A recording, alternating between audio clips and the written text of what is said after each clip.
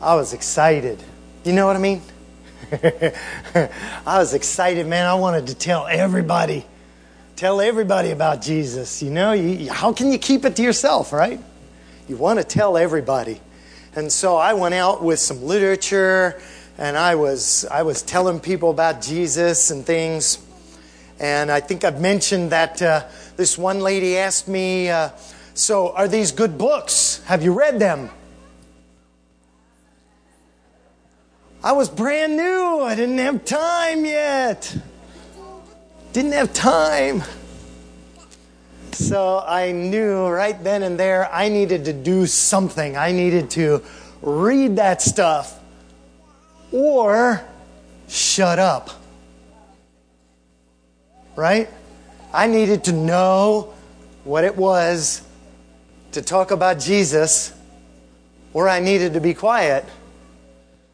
I needed to be able to speak with some intelligence about it and be able to have an intelligent witness for this. What about Zoe today? Baptized this morning. How old are you, Zoe? 9 years old, huh? 9 and a half, 9 and 3/4, 9 and 256 365ths or something. I don't know. We're counting it down here, yeah.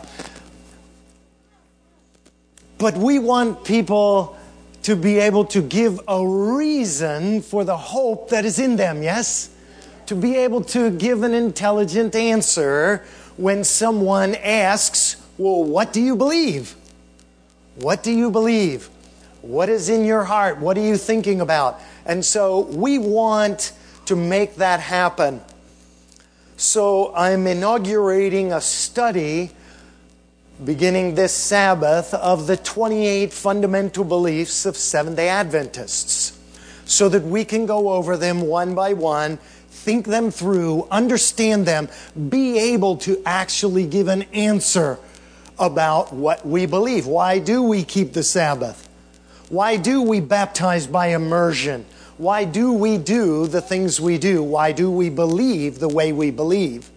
Why are we called Seventh-day Adventists? We want to be able to give an answer for these things, to be able to give a reason for the hope that is within us. So if you're like me, maybe you've sat there already and done some little math there in your head and you thought, 28 beliefs, 4 weeks in a month. We're going to be doing this for the next 7 months. No, this will be a little more irregular than that. We'll space it out a little bit, but that's what I want to be starting with is thinking about these things, because I have 2 things I really want to make sure of as I'm considering this set of topics. First, I want you to know why you believe what you believe. If you were called into the police station, as you might be in some other countries, I would ask Kit about that right now, but he's up at camp meeting. Can you imagine? He wanted to go hear Jose Rojas more than me. Yeah, me too, frankly, but... So in many countries, as we just heard in our offering appeal, thank you very much, it is unknown to have a Bible. Suppose you were suddenly parachuted into one of those countries without breaking your leg, and you were asked, well, why do you do what you do? And you had brought a Bible. Could you show them from the Bible why we baptize by immersion, for example? Could you show that? Could you show why we say Father, Son, and Holy Spirit, and understand what it is to have that 3-in-1, our triune one God? Could you explain that from Scripture? I want to be sure that you could. I want to give you the tools to make that happen so that you will understand where we come from. So when we do these, be sure and take out your bulletin, and you can look in the back there, and typically there's a couple of pages for notes, and you'll have a place there with a Bible in front of you and a pencil there. You have all the tools you need, or you can use YouVersion and put it all in there and then email it to yourself. Whatever is good with you. Either way works for me. But you have that opportunity. I want to make sure that you understand what you believe. Second, I want you to be able to deliver that to someone in a way that does not intimidate, interrogate, or infuriate. I want you to be able to give it in love, in a way that will be giving the spirit of what we believe, not just the letter of what we believe. Does that make sense? And so I'm challenging you today to think about that. Let's turn to our scripture reading for today. Our scripture reading for today, 1 Peter chapter 3. 1 Peter chapter 3. 1 Peter chapter 3 and verse 14. But even if you should suffer for righteousness' sake. Let's think about that for just a second. Is it possible today to suffer for righteousness' sake? If you don't think so, try being a 9-year-old out on the playground as the girls want to talk about something that you know, Zoe, isn't quite what Jesus would want you to talk about. What do? Yeah, I'm 55, so it's easy to just say, well, I'd walk away. Not so easy when you're 9 years old, you know? But other things are more difficult when you're 55 to deal with than they were when you were 9. And so at each stage of life, we have these issues where people could persecute us. And we live in a free country where we can meet freely and worship the Lord. How about if we weren't? What if we aren't someday? What if someday there's a power that wants to enforce a mark and all of those kinds of things? Then what do? Are we able to answer? Are we willing to suffer for righteousness' sake? Is this time coming? Absolutely. And if so, we need to be preparing now. My wife and I just paid our taxes yesterday. Yeah. Each quarter we save up some, and we send it in quarterly to pay our estimated taxes and stuff. And yet at the end of this year, we still had, a lot of money to pay. Yeah, no fun. Suppose we had waited until now and went, oh no, what do? Do you think Uncle Sam's going to go, hey, don't worry about it, next month will do? I don't think so. We need to be preparing all along the way for that eventuality. We need to make a deposit on a regular basis. That's what we need to do spiritually as well. To be studying day by day, to be learning day by day, to be growing day by day closer to Jesus, being more like Him, so that when that day comes, we can give an answer. We can give an answer. We want to be ready when that day comes. How was it for the patriarchs? How was it for Moses and the prophets? All along the way, there were opportunities for them to witness for their faith, to stand up for what they believed, to make a difference in the world. Right? And so we need to be like them, ready to give that answer, for the Lord. How will we answer? Or should we just shut up? Oh man, I'm glad there's some people who are willing to say no. Should we just shut up and never speak the word of the Lord again? No, absolutely. Brothers and sisters, we need to be studying, growing, learning, being able to give an answer for the reasons for the hope that is in us. We need to be able to do this. Revelation 13 is coming, and we need to be ready. The question is, are we able to do it like Ephesians chapter 4, verse 15 says, speaking the truth, how? In love. Yes, absolutely. Can we speak the truth in love? Are we able to do that? Or is it, well, this is what the Bible says, and if you don't believe it, there's a place reserved for you. Is that how this works? No. We're not just hoping they'll choose against us so we can watch them burn because we didn't like them anyway. What? Right? We're here to bless everyone, even, is this right? Even the persecutors? Is that what Jesus did? When He was on the cross, did He pray for anybody? Who did He pray for? Didn't He pray for those who were doing this? Father, forgive them. Forgive who? The ones that were nailing Him to the cross. He was being nailed to the cross and praying for those people. Do we pray for those people who nail us to the cross? That's what God's asking us to do. That's what He's looking for. And so we need to make that preparation, and we need to make it now.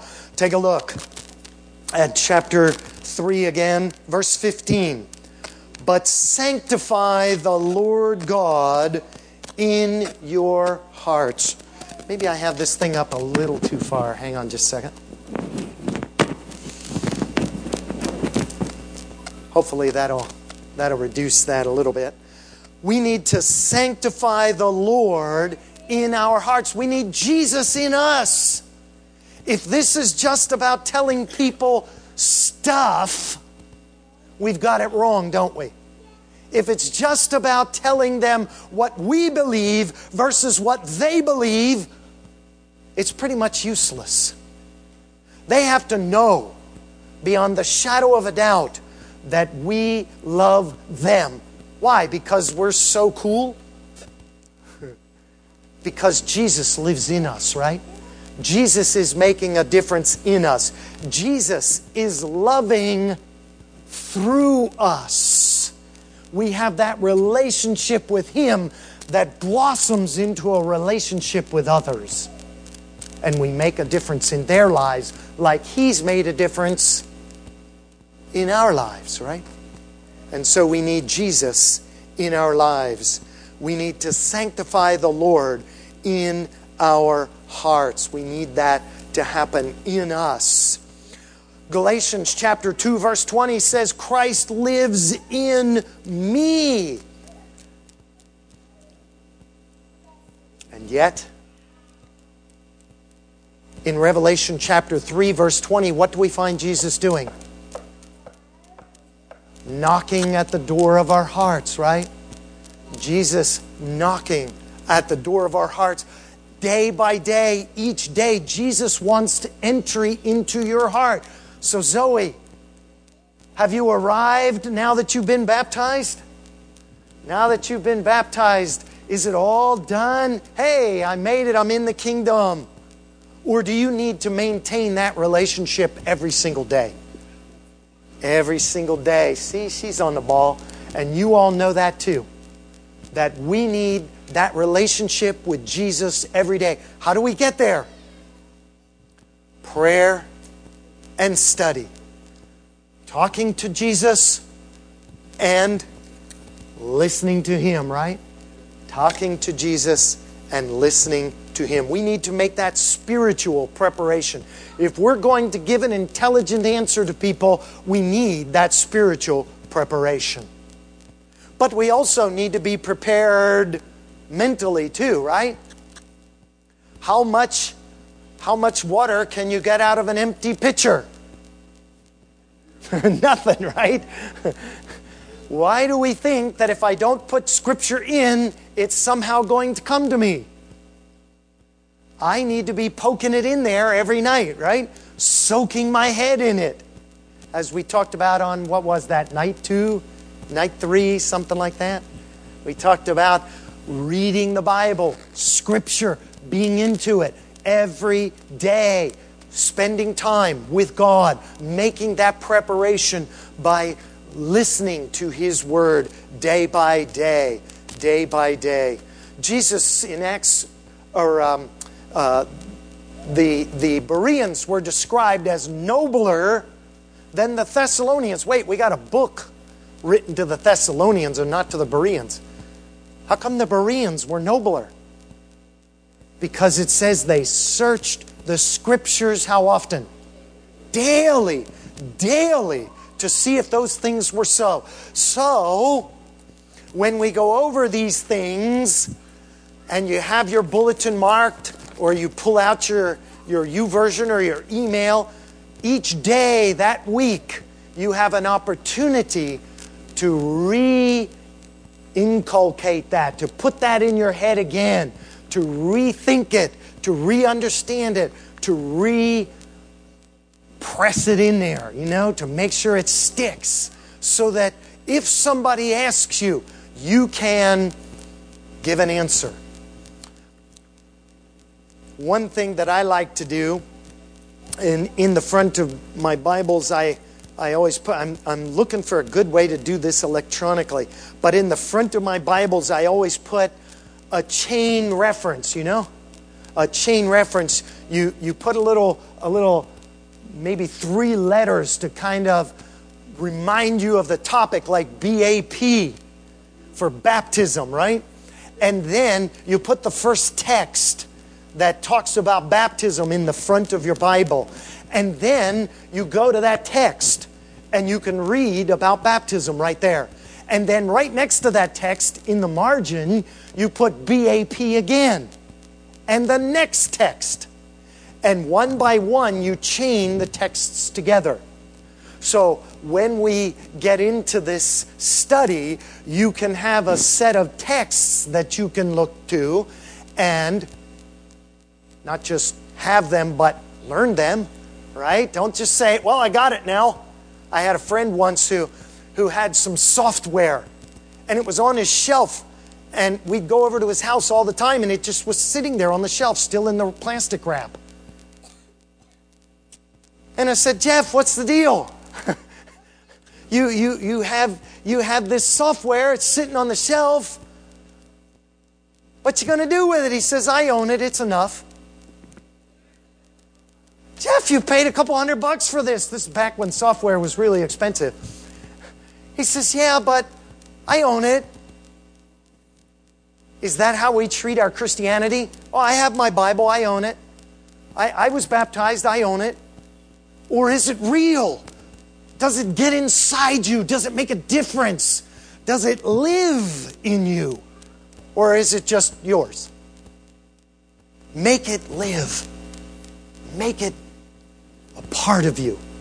Not just you know these texts or you have them written in the front of your Bible or chained in there somewhere. That's a good thing to do. But make it live. Make it real. Make it yours. And so we have some opportunities there to search the Scriptures. But then the last part of verse 15. Check it out, the last part of verse 15. Let's read verse 15 in total there. But sanctify the Lord your God in your hearts, and always be ready to give a defense to everyone who asks you a reason for the what? The hope. That's right, the hope. That's a beautiful word. I like hope. Don't you like hope? Hope. For the hope What is your hope? What is your hope? Is it just to go to heaven? Is that your hope? Or is it to meet Jesus, to be with Him eternally? That's what we can hope for. That we can be with the one that we've loved here, up there, right? And so, for the hope that is in you, with what? With arrogance and attitude, right? This is the truth and you better believe it. Is that what it's about? No, of course not. What does it say? With meekness and fear. It's that love. Do we show that love? Can we speak the truth in love? Are we able to bring both sides of that in? Are we able to have meekness with fear? I want to imagine just for a moment that you're leaving church today. I want you to drive carefully, especially after you hear what I say, okay? All right. You're leaving church today, and you're coming up to this light, and it's a long ways down the road. You've watched this light for a long time. You've seen that it's turned green for the people crossing like this, you know. They're turning in front of you. You know that's going to turn red or for them and green for you real soon. So you just kind of keep rolling, you know. You just kind of keep rolling as you come up to this light. And sure enough, just before you get to the light, you see it, bing, turn your favorite traffic color, green, right? And so what do? Step on the gas, right? So you step on the gas, you're going through this light, but you see some guy still coming at you, and you're thinking to yourself, is he going to stop? Is he going to stop? Maybe he's trying to catch that last little bit of orange, right? And he's going to swing in front of me here. I know he's going to try it, but I have the green light. I'm right. And you step on the gas. Is that what you do? He might be wrong, but you can be so right that he's dead wrong. You know what I'm saying? Is that the attitude we want? No. We're here, brothers and sisters, to be like Jesus, to bless, not to curse, to help, not to destroy, right? We're here to help people, even people who are wrong. Yeah, right? And so we need to bless them too. You might think back, well, those 3 Hebrew worthies, they were pretty defiant. Was it their defiance? Was that what was so cool about them? Or the fact that they held firmly to Jesus, no matter what? They were still respectful. "O King," they said. They still respected Him. But we're not going to bow down to your image. All right. That's all right. But do it respectfully. Do it with grace. Do it with love in your heart. So I want you to always be ready to give an answer for the hope that is within you. But I want you also to be able to do it with meekness and fear. Not fear like, oh no. Nah, not that kind. But respect and love for the Lord and respect for others. As we go through the next several months, maybe years, working through this, because I won't go through them one by one, straight through. But as we go through this, I'll give you the biblical evidence. I'll give you what it takes. I need you to make it your own. Is that a deal?